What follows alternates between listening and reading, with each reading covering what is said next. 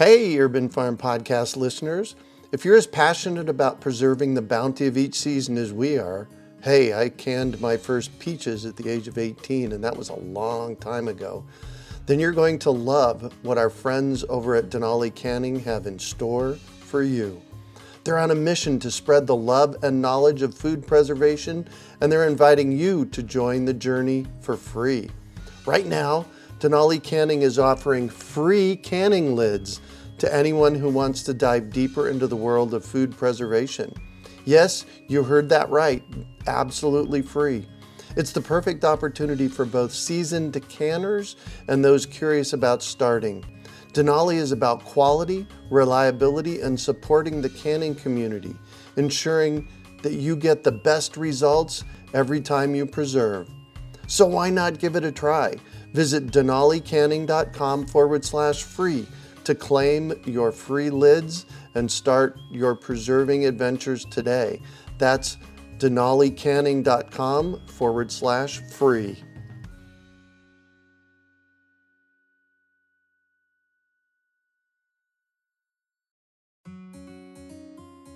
Greetings, urban farmers, gardeners, and healthy food visionaries. Farmer Greg here, and welcome to the 469th episode of the Urban Farm Podcast, where every day we work together to educate and inspire you to become part of your food revolution.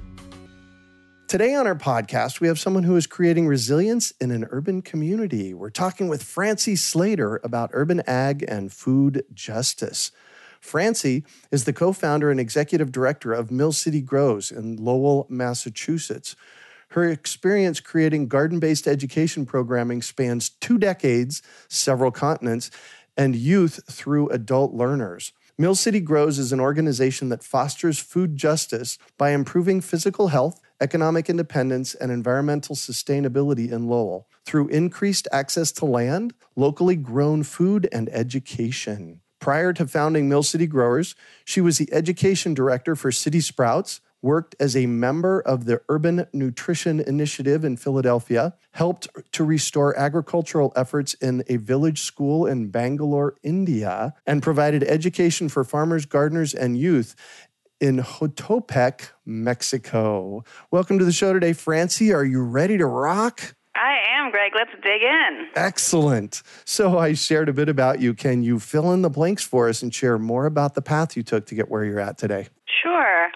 And it's an interesting path because for a lot of folks who end up surrounded by, food and farming and food production, that's kind of where they come from a rural experience or a farm-based experience. But I was a city kid. I grew up in the heart of Manhattan in New York City and never really had any, growing experience, much to speak of. We had little pots on our patio, and we would grow strawberries or try to grow watermelons. But that was kind of the extent of my childhood experience growing food. And it wasn't until I went off to college, again in the city. I went to school in Philadelphia, where I started to really become interested in food and where food was coming from the farms and gardens. And it was through kind of a backwards path. I think, I went into school really concerned about health and well-being, and this was kind of at the peak of the obesity epidemic when we were really starting to see these alarming trends of obesity among Americans and especially among children, and really kind of trying to figure out why is this happening, where is this coming from, and what can we do about it. And that really led me to the kitchen and kind of learning how to cook and learning how to see, how we can prepare foods that are supporting wellness instead of causing disease and illness.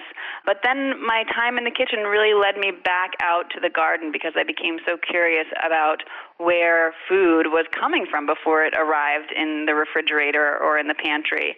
And so my journey has been kind of a backward stepping to the land that in my lifetime I never really was on the land, but I find myself more and more connected and rooted as I get older. And I still live in an urban community here in Lowell, and yet knowing that even the most hardcore urbanites and city dwellers have a lot to benefit from and a lot to learn from being connected with the land and with nature and with food that's grown locally and with care and in sustainable practices. Wow. Yeah, it's been an amazing time to be doing this. I have to say, I think we've kind of hit a moment in our history, Yes, we have. in this culture where people are really waking up to some of the things that our grandparents and great-grandparents and our ancestors knew through and through, but we've kind of forgotten them. And thankfully, we're coming back to that knowledge and that wisdom and that awareness. And it's just a wonderful time to be doing this kind of work in urban agriculture and community building and health building. Amen to that. So you said something really interesting. You grew up in the city and you discovered this later in life. I grew up in the city, right in the middle of Phoenix. And right now we have over 6 million people in here, in the valley. And so there's a correlation between your life and my life where we planted ourselves in the city and planted in the city. And I think there's so many people like that who, maybe they came from a more rural experience as kids. And we know the data shows that our population is driving more and suburban, population densities. And so we know that a lot of people have that experience of either growing up in the city and remaining or, ending up in the city, but wanting to, again, get back to or connect with for the first time that land experience and that having those hands in the dirt and everything good that comes from that. Well, and experience actually growing your own food and eating it, which is an amazing process. It is. It's such a gratifying process. You also mentioned our SAD diet in this country. I'm using the acronym there, Standard American Diet. What did you find in your travels? What did you find as how that was connected to the obesity epidemic? Yeah, it's super interesting kind of stepping away from kind of our culture and kind of the daily status quo that you kind of become blind to it when you're immersed in it. When it's the only thing you see, you don't really notice at all. But I did have a chance in college, actually. Before any of my other experiences, I studied for a semester in Italy, and I think that was really my aha moment when I came back from spending 6 months in Italy where food is the central part of every day. People are shopping at the market daily, fresh produce from farmers, incredible different, meats and cheeses and fish and produce and nuts and just, an amazing array every day is being brought into the cities from the surrounding countryside. People go home and cook lunch. They eat dinner together. The food is, and sharing food is a central part of daily life and therefore of the culture. And then coming back to the United States, it was just so much culture shock of, wow, we have so little regard for our food here. We eat and run. We're constantly on the go. We have convenience as our highest value at the detriment of quality and experience and obviously of health too, because we now are seeing more and more research confirming what seems to me pretty obvious, that highly processed foods are really bad for us, and that people who rely on a diet of highly processed foods are going to end up sick. And that, to me, coming back into our culture and seeing that so blatantly was really kind of what shook me to really continue to study and to experience, how are people kind of immersed in food culture, and how does that inform the decisions they make, and how can we shift our food culture in this country to be one that's more healthful and more reflective of what people's desires are? Because nobody wakes up in the morning and says, I want to eat crappy food and feel bad and get sick. Right. Right? Nobody wants that. And yet that's the reality for way too many people. And so, understanding what all the factors are at play that make that reality so prevalent has been kind of the passion of my career thus far, is really seeing, if it's about access, how can we change access? If it's about education, how can we change education? If it's about economics, how can we change economics? But really kind of unpacking all those things. And food is an incredible element of our lives because it's so present. We rely on it multiple times a day if we're lucky to actually be able to eat food that we need to sustain our bodies and our minds and ourselves and our communities. But it's also, so it's a very universal thing in that sense, but it's also a very personal thing, right? That everybody has their own preferences, everybody has their own memories and family histories and personal histories and, preferences and aversions and, all the emotion that's tied up with food of, your grandmother's home-cooked, apple pie or whatever that is that kind of holds that special place in your heart.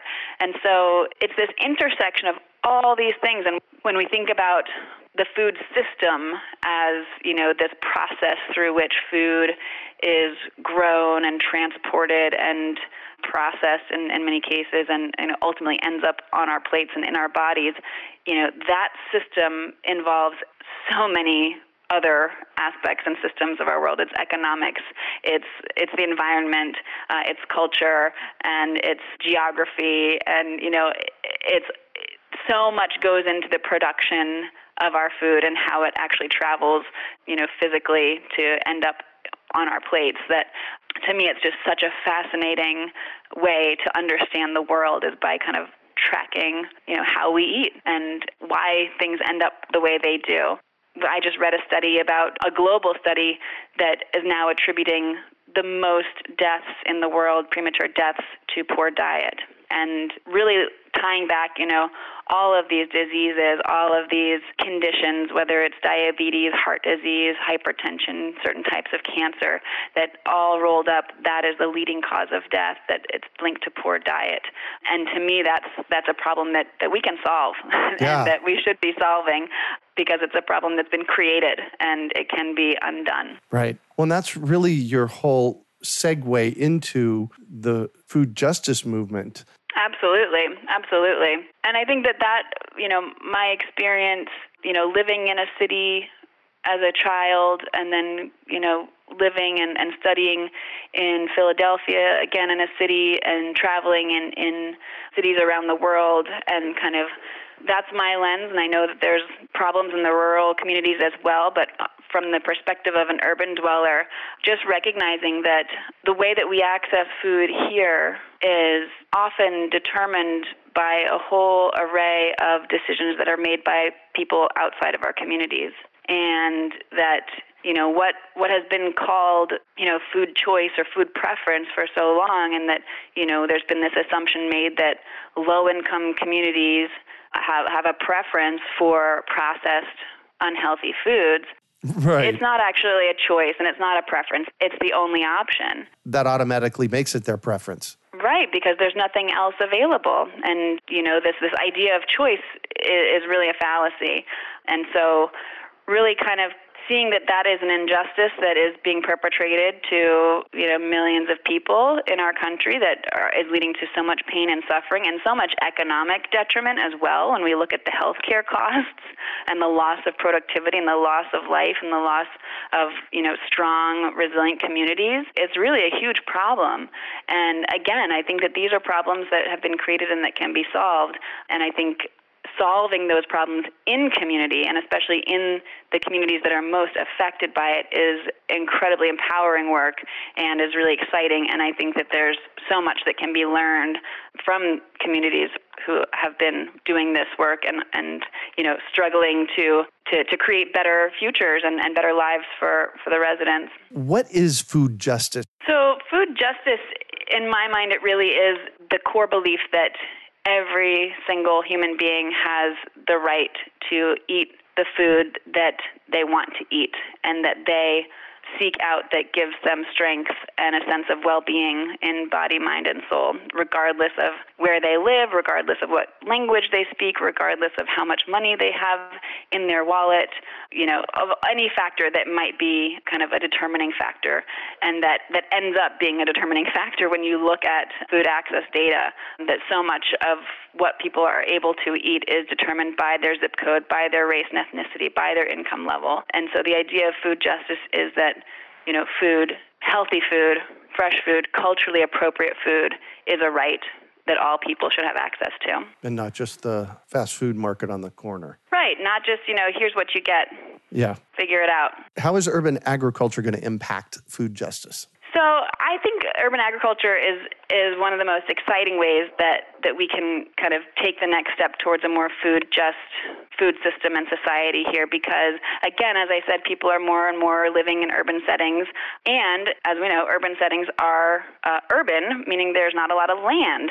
So there's not a ton of space that people have to actually grow food. And so the movement around urban agriculture is to really carve out spaces within city landscapes for food production, for gardens, for urban farms, for rooftop installations. Even indoor agriculture is becoming a much bigger part of the sector. But I really think that part of the power of urban agriculture to me is the placement of food growing in the urban landscape. And it always gives me joy when I'll be out in a garden here in Lowell or at one of our urban farms to have an interaction with a neighbor who's walking by and saying, "What are you growing in there?" Right. Or, "Is that edible? Is that food?" Or, more and more, "Oh my goodness, I haven't seen that crop since, I was a child growing up in my village," or "I used to grow that with my grandmother in her garden." And just reconnecting people who live in the cities to the origins of food and to their ability, even as city dwellers, to produce food and to produce their own food and to produce food for the people they live around and that they care about and that they are in community with. And, we do that here in Lowell through community gardens and school gardens and urban farms. And we also do it through opportunities for people to really learn about how to grow food, how to cook food, how to share food, because again, it's the kind of this universal element in all of our lives and this hyper-personal element, and we can kind of use that as a tool to build a strong community and to bring people together. I don't know if it's your experience, but I always know that if I'm going to invite people to a meeting and expect people to show up, I better have some food on the table to share. You bet. Yep. And it so better not be really donuts. Yeah, no donuts. We always try for some fresh veggies and something tasty and something that people may not be expecting too, just to keep it interesting. Yeah. But I think the idea of, coming together around food is something so ingrained in our DNA, in our, as a species. That's part of who we are, and how we got to be who we are is because we figured out how to grow food. And we also figured out that we needed each other as a community in order to grow food and to survive.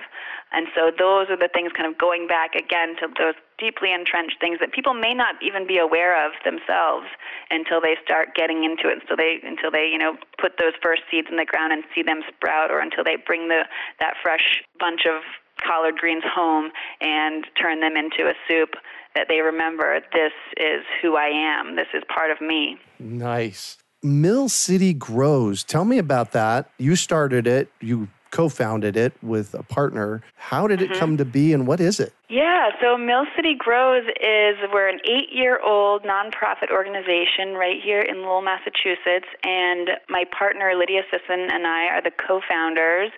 Lydia's background is in farming and commercial agriculture. She was a CSA farmer prior to starting Mill City Grows, and my background is in education. And so we were friends and roommates and, kind of living our lives, doing our own work. She was farming. I was teaching in Cambridge, doing school garden work. And we would come home at night and she'd bring home, all the fresh produce off the farm that wasn't getting distributed out to her customers and markets, and we would just cook together and preserve food and cook huge meals to put up and to share. And while we're cooking together, lo and behold, we start having these really interesting conversations, and the conversations always came back to what are we doing? We're leaving Lowell. We were both living in Lowell, but we were leaving Lowell to go to do our jobs, which were so much a part of our individual passions for food and for, educating people and bringing people together towards, healthy, fresh foods. And we kind of at one point just challenged each other, like, are we just going to keep talking about this, or are we going to do something? Because we've had a lot of these conversations, and maybe we should follow up. So that really was where it all began, was around the kitchen table.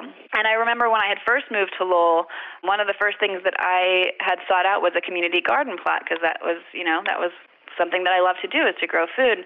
And I couldn't find a plot that I could access in Lowell. There wasn't a community garden that was, open to the public to even sign up and get onto a wait list, as I had in other cities that I had lived in. So I ended up building a raised bed garden in the front yard. I tested the soil first, and, of course, it had lead contamination, so I brought in clean soil and put down a liner and built up a raised bed to grow my garden.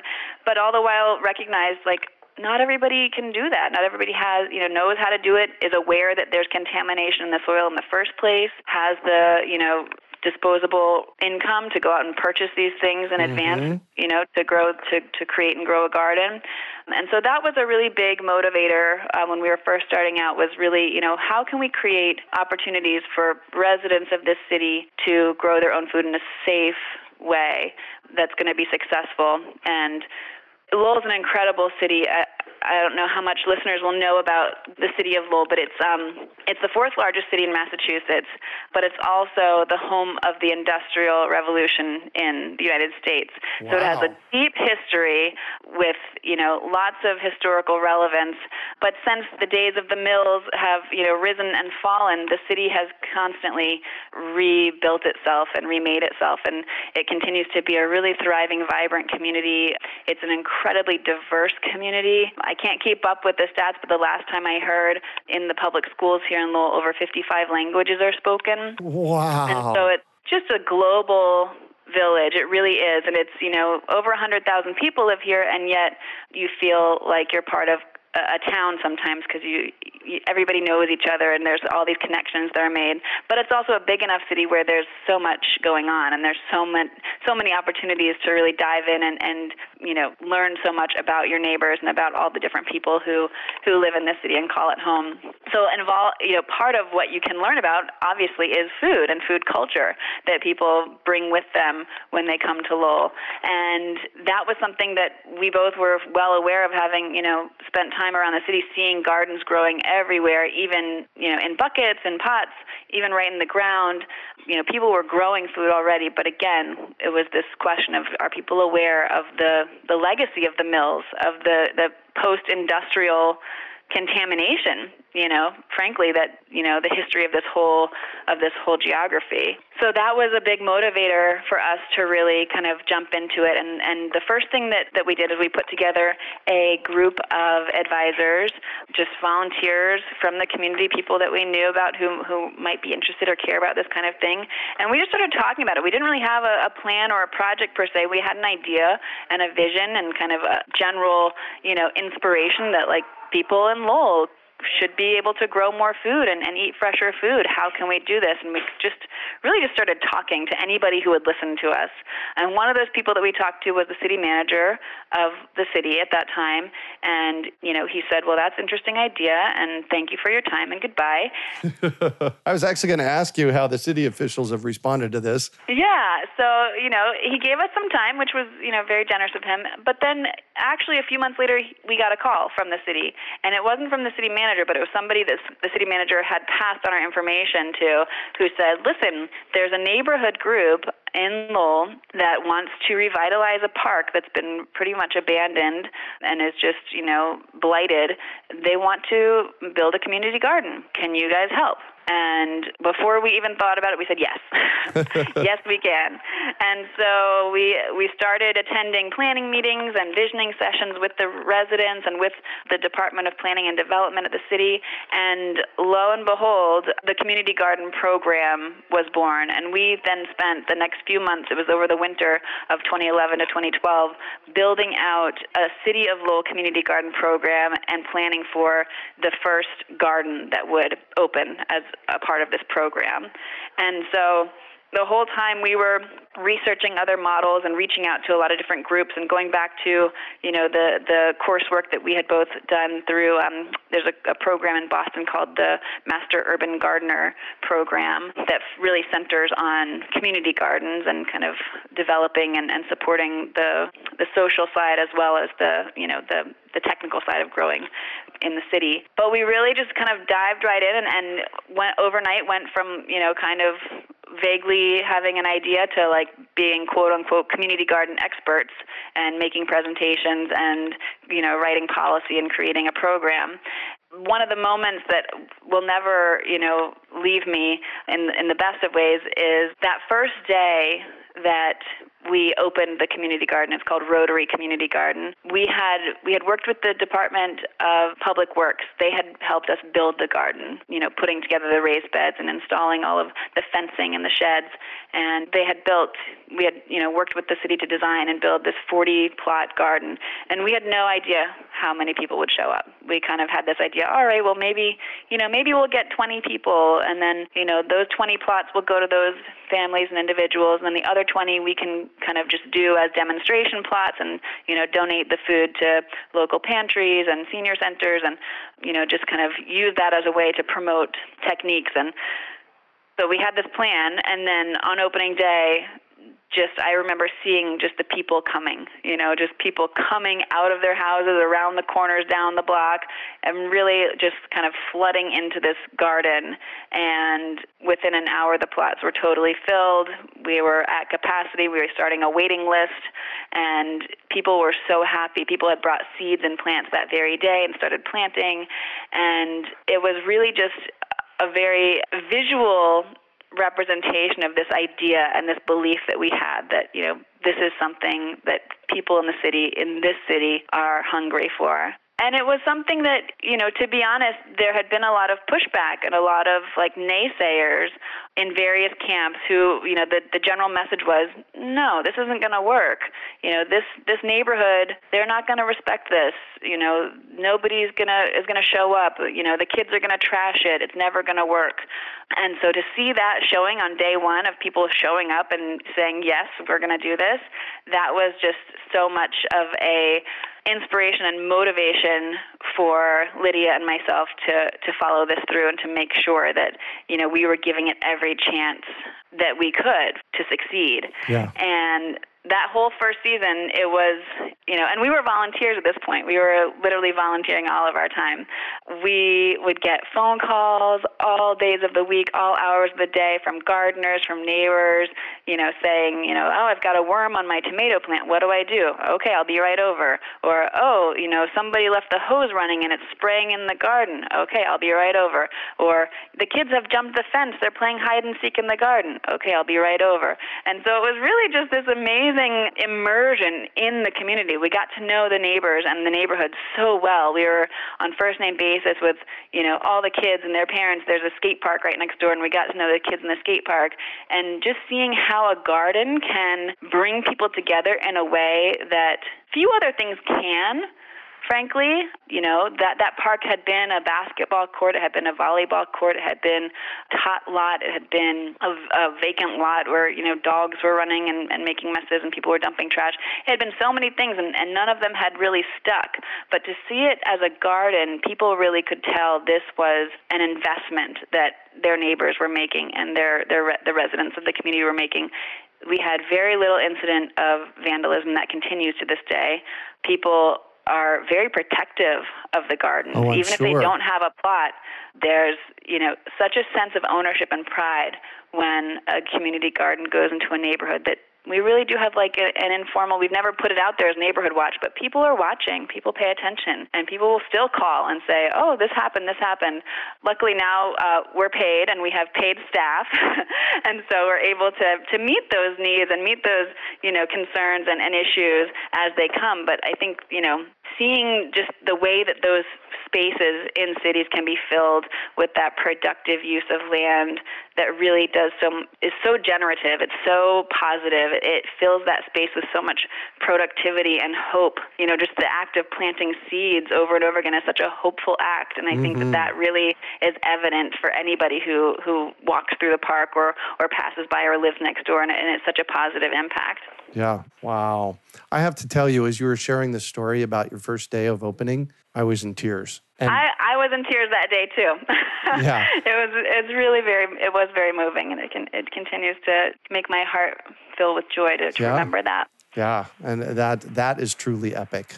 Can you tell me what you've done on your farm today? So in addition to our community gardens, we have 7 community gardens, we have 13 school gardens, and we have 3 urban farms. And those urban farms is where we grow our staff and volunteers. We grow food to distribute across the community. And so we do that distribution through our mobile farmers markets. And just this year, just today, we're launching a farm share program. So we had our first farm share pickup at our greenhouse, our urban agriculture greenhouse, which is a partnership with UMass, University of Massachusetts at Lowell. And we had 40 people coming out. It was a rainy, kind of crummy day here in Massachusetts, but people were so excited. There was so much brightness in their faces and in their spirits as they were arriving to pick up their farm share. And these were these beautiful boxes filled with greens and herbs, snap peas, and all different kinds of fresh veggies. And people were so excited. And it's just a thrill to see how connected people can become instantly when they are a part of their food system. Mm-hmm. And it's not just the connection to the food or to the land where it was grown, but it's to the people who are growing it.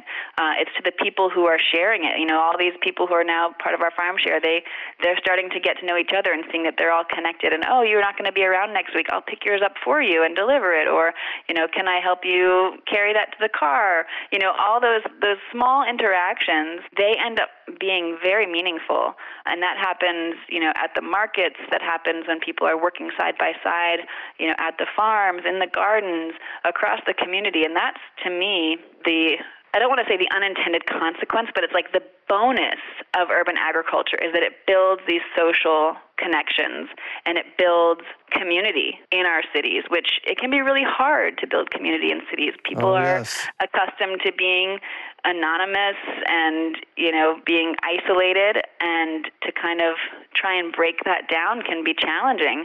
But it happens amazingly quickly and naturally, I find, when food is involved. And so once again, we use food as the tool to bring people together, and then once they're together, that's when the magic really starts happening. Nice. And you've got to have some interaction with kids coming through the farms. Oh, yes. Tell me about them. Absolutely. So it's so much fun having kids out in the garden. I've got two little kids, and I love gardening with them. It's one of the biggest joys in my life is gardening with any children at all. But I think, when we go into the schools and we start a new garden, or we bring the kids out to their school garden to do a planting day or a harvest day, it's transformative, and it doesn't have to be a big thing, but you can see the kids, the wonder in their eyes. You can see the joy, giving them a shovel and a wheelbarrow and saying, we're going to dig this pile of dirt and put it into this garden bed so we can plant and grow our food. They work with such purpose. They're so focused.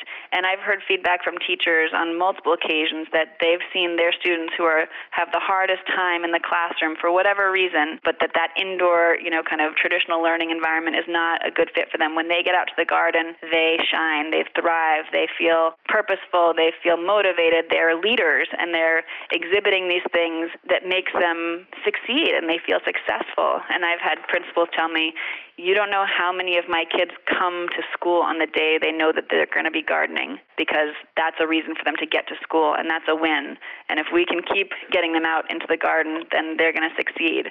And just, these very simple things that children understand very easily and very obviously. There was a poem written by one student that she basically compared herself to a plant and to a seed that when you look at it, you think there's nothing much there.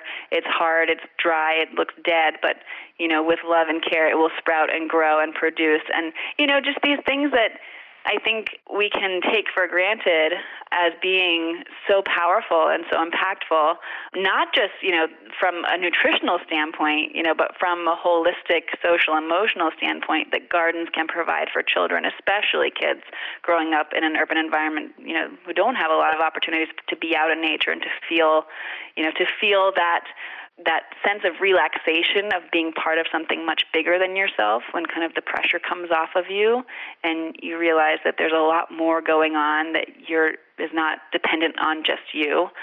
And then I think the nutritional aspect is also really exciting because we have kids who come into the garden the first and say, I don't like vegetables, I'm not going to eat that, that's gross, it grows in the dirt, that's gross.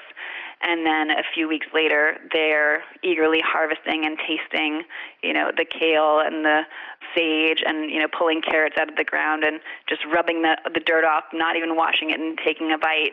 And so really seeing that kind of, that affinity that grows for kids who get a chance to spend the time out in the garden. Wow. Well, you are doing amazing work. I just want to do a virtual high five and shout out to you. I'm just sitting over here shaking my head, doing, wow. My smile is sore because I'm smiling so wide. So thank you for the work that you do. Well, thank you for giving me a chance to talk about it. Yes, and sharing it as well. So thanks. So I'm going to shift on you, and I'd like for you to talk about a time you failed, how you overcame that failure, and what you learned from it. I've failed a lot. I've tried a lot of different things that haven't worked, and, I think ultimately a failure is only a failure if you don't learn from it and you don't actually take the lesson and go back and try again. One thing that comes to mind was a garden project that we were working on here that kind of got fast-tracked. The funding was lined up, everything was good, it was a perfect spot, everything was pointed to green light, and so we kind of just rushed forward with it. But what we didn't do was involve the community, and we just assumed that the community would be on board. And that really came back to bite us, because right as we were kind of picking up momentum about to install this garden, there was a huge backlash, and it turned into a really bad kind of PR situation where, community group was up in arms and they felt disrespected, and nobody had asked about, what the impact would be on the neighborhood for doing this, new expanded garden. And so that was kind of just like a moment of, checking our assumptions and saying, wait a second, we actually know how to do this. We actually know that our process involves, the first step of our process involves a visioning session and that open forum for residents, for neighbors, for the community to have a voice and to be able to speak to, what the impacts are going to be, what the benefits and detriments are going to be from a garden in their neighborhood. And we skipped that. We skipped that crucial piece. And so that really just was a reminder of how important it is, to bring people together, to really listen and to validate everybody's experience and perspective. Because at the end of the day, we went forward with the garden. We changed it a little bit. We made adjustments, but at the end of the day, everybody was very happy. They wanted to be heard. They wanted to be considered. Mm-hmm. They wanted to be part of the conversation and part of the process. And I think that's true in so many aspects of our work, both, here at Mill City Grows, but just in general in the world, that how important it is to stop, take some time to really listen to people and listen to, the voices that may not be, the ones front and center who are at the table making decisions, but everybody who's going to be impacted by those decisions, to hear that, because ultimately the result is going to be way better when you've engaged those voices and you've brought them into the conversation instead of thinking about it as an afterthought and saying, oh yeah, sorry, we didn't ask you about this, we're just going to go ahead and do it. Yeah. Oh, and I think that was one of the big successes from your first community garden, is you involved the neighborhood, and then they come out in droves. Yeah, really important. Yeah. So what do you consider your biggest success? I think my biggest success is being part of the process of building a community around a collective vision. And that collective vision that means different things to different people and may have different nuanced details to different people, but that people are all coming together around that and feeling connected to the vision itself and to each other. And I think in a day and age where there's so much division amongst us and so many ways that we can be marginalized and fractured as communities, to find ways to actually unite people and to bring a cohesive sense of community is really refreshing, and it's really important, I think, to all of our health and well-being. I think we always talk about health in terms of, biometrics and, blood pressure and all of these kind of physiological health characteristics, but I really do think that, the well-being of a person production really is tied very strongly to being part of a community and the well-being of that community. And we've seen that research coming out of like the blue zones and all these different studies that really talk about, being connected socially can elongate and, increase the quality of your life. And I truly believe that. And so when I think about kind of what I'm most proud of and feel most inspired by in this journey of my life, I think it really is kind of tapping into something that people feel excited about and that they want to be a part of and that they're stepping up to be involved with as a community. Nice. So what drives you? I think it's all those things. I think it's, being part of something bigger than myself. I think that, both in the garden and, in the social setting, like being an individual can be nice sometimes, but I much prefer to be part of a bigger picture. And so whether it's, digging in my garden and squishing cucumber beetles off of my plants, in the morning before I head out to work, and kind of knowing that, there's this whole world humming all around me and I'm just one little piece of it, all the way to my professional role at Mill City Grows and being, really embedded in and part of this community here in Lowell and working, every day to broaden that community and bring more people into it. That's really what gets me out of bed in the morning. Beautiful. So if you could recommend one book for our listeners, what would it be and why? Oh, one book? Only one? Right? Well, there you go. Let's start there. Well, I think The Omnivore's Dilemma by Michael Pollan, that was a transformative read for me. Just the way that he really kind of broke down the food system to really understand, all the ways that we're connected, whether it's social, economic, environmental, all the historical context of our food system. So that was like a seminal read for me. But I think on kind of a more social side of things, the story of the Harlem Children's Zone by Jeffrey Canada, it's called Whatever It Takes. That was another really, really powerful book because it kind of follows that thread of, here's an idea, here's a community, here's what can happen when people come together and really, give breath and life to this idea and this vision. And, and it's fed not by one person, but by this, diffuse network of leaders and community members. Did they make a movie out of that? Oh, I don't know. That would be a fabulous movie. Yeah. If they have, I need to watch it.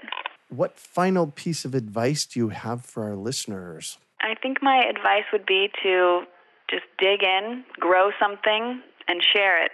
And whether that's a plant or a garden or a project, an idea, a meal, I think everything is so much more enjoyable when it's shared, and you can enjoy that together. So just dig in. Don't give up on an idea, even if it seems crazy or out of reach or impossible, but also share it and bring other people into it because it will only continue to grow that way.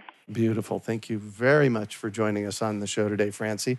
Thank you for having me, Greg. This was fun. You bet. How can our listeners get a hold of you? So you can look us up. We're on the World Wide Web at millcitygrows.org. We are also on Facebook and Instagram and Twitter.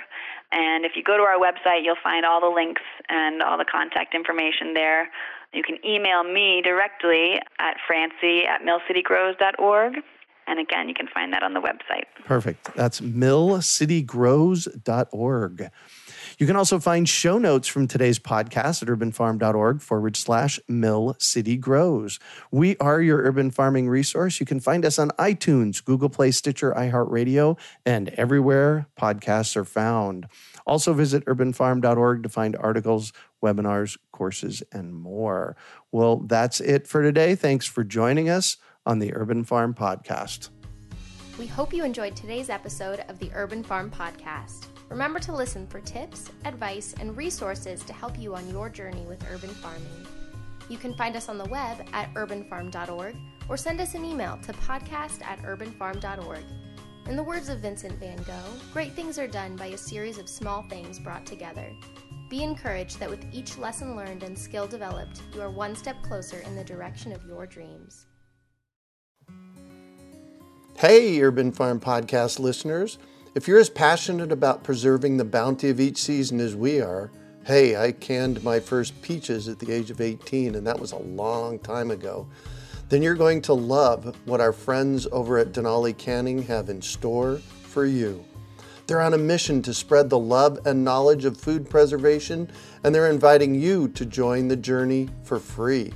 Right now, Denali Canning is offering free canning lids to anyone who wants to dive deeper into the world of food preservation. Yes, you heard that right, absolutely free. It's the perfect opportunity for both seasoned canners and those curious about starting. Denali is about quality, reliability, and supporting the canning community, ensuring that you get the best results every time you preserve. So why not give it a try? Visit denalicanning.com/free to claim your free lids and start your preserving adventures today.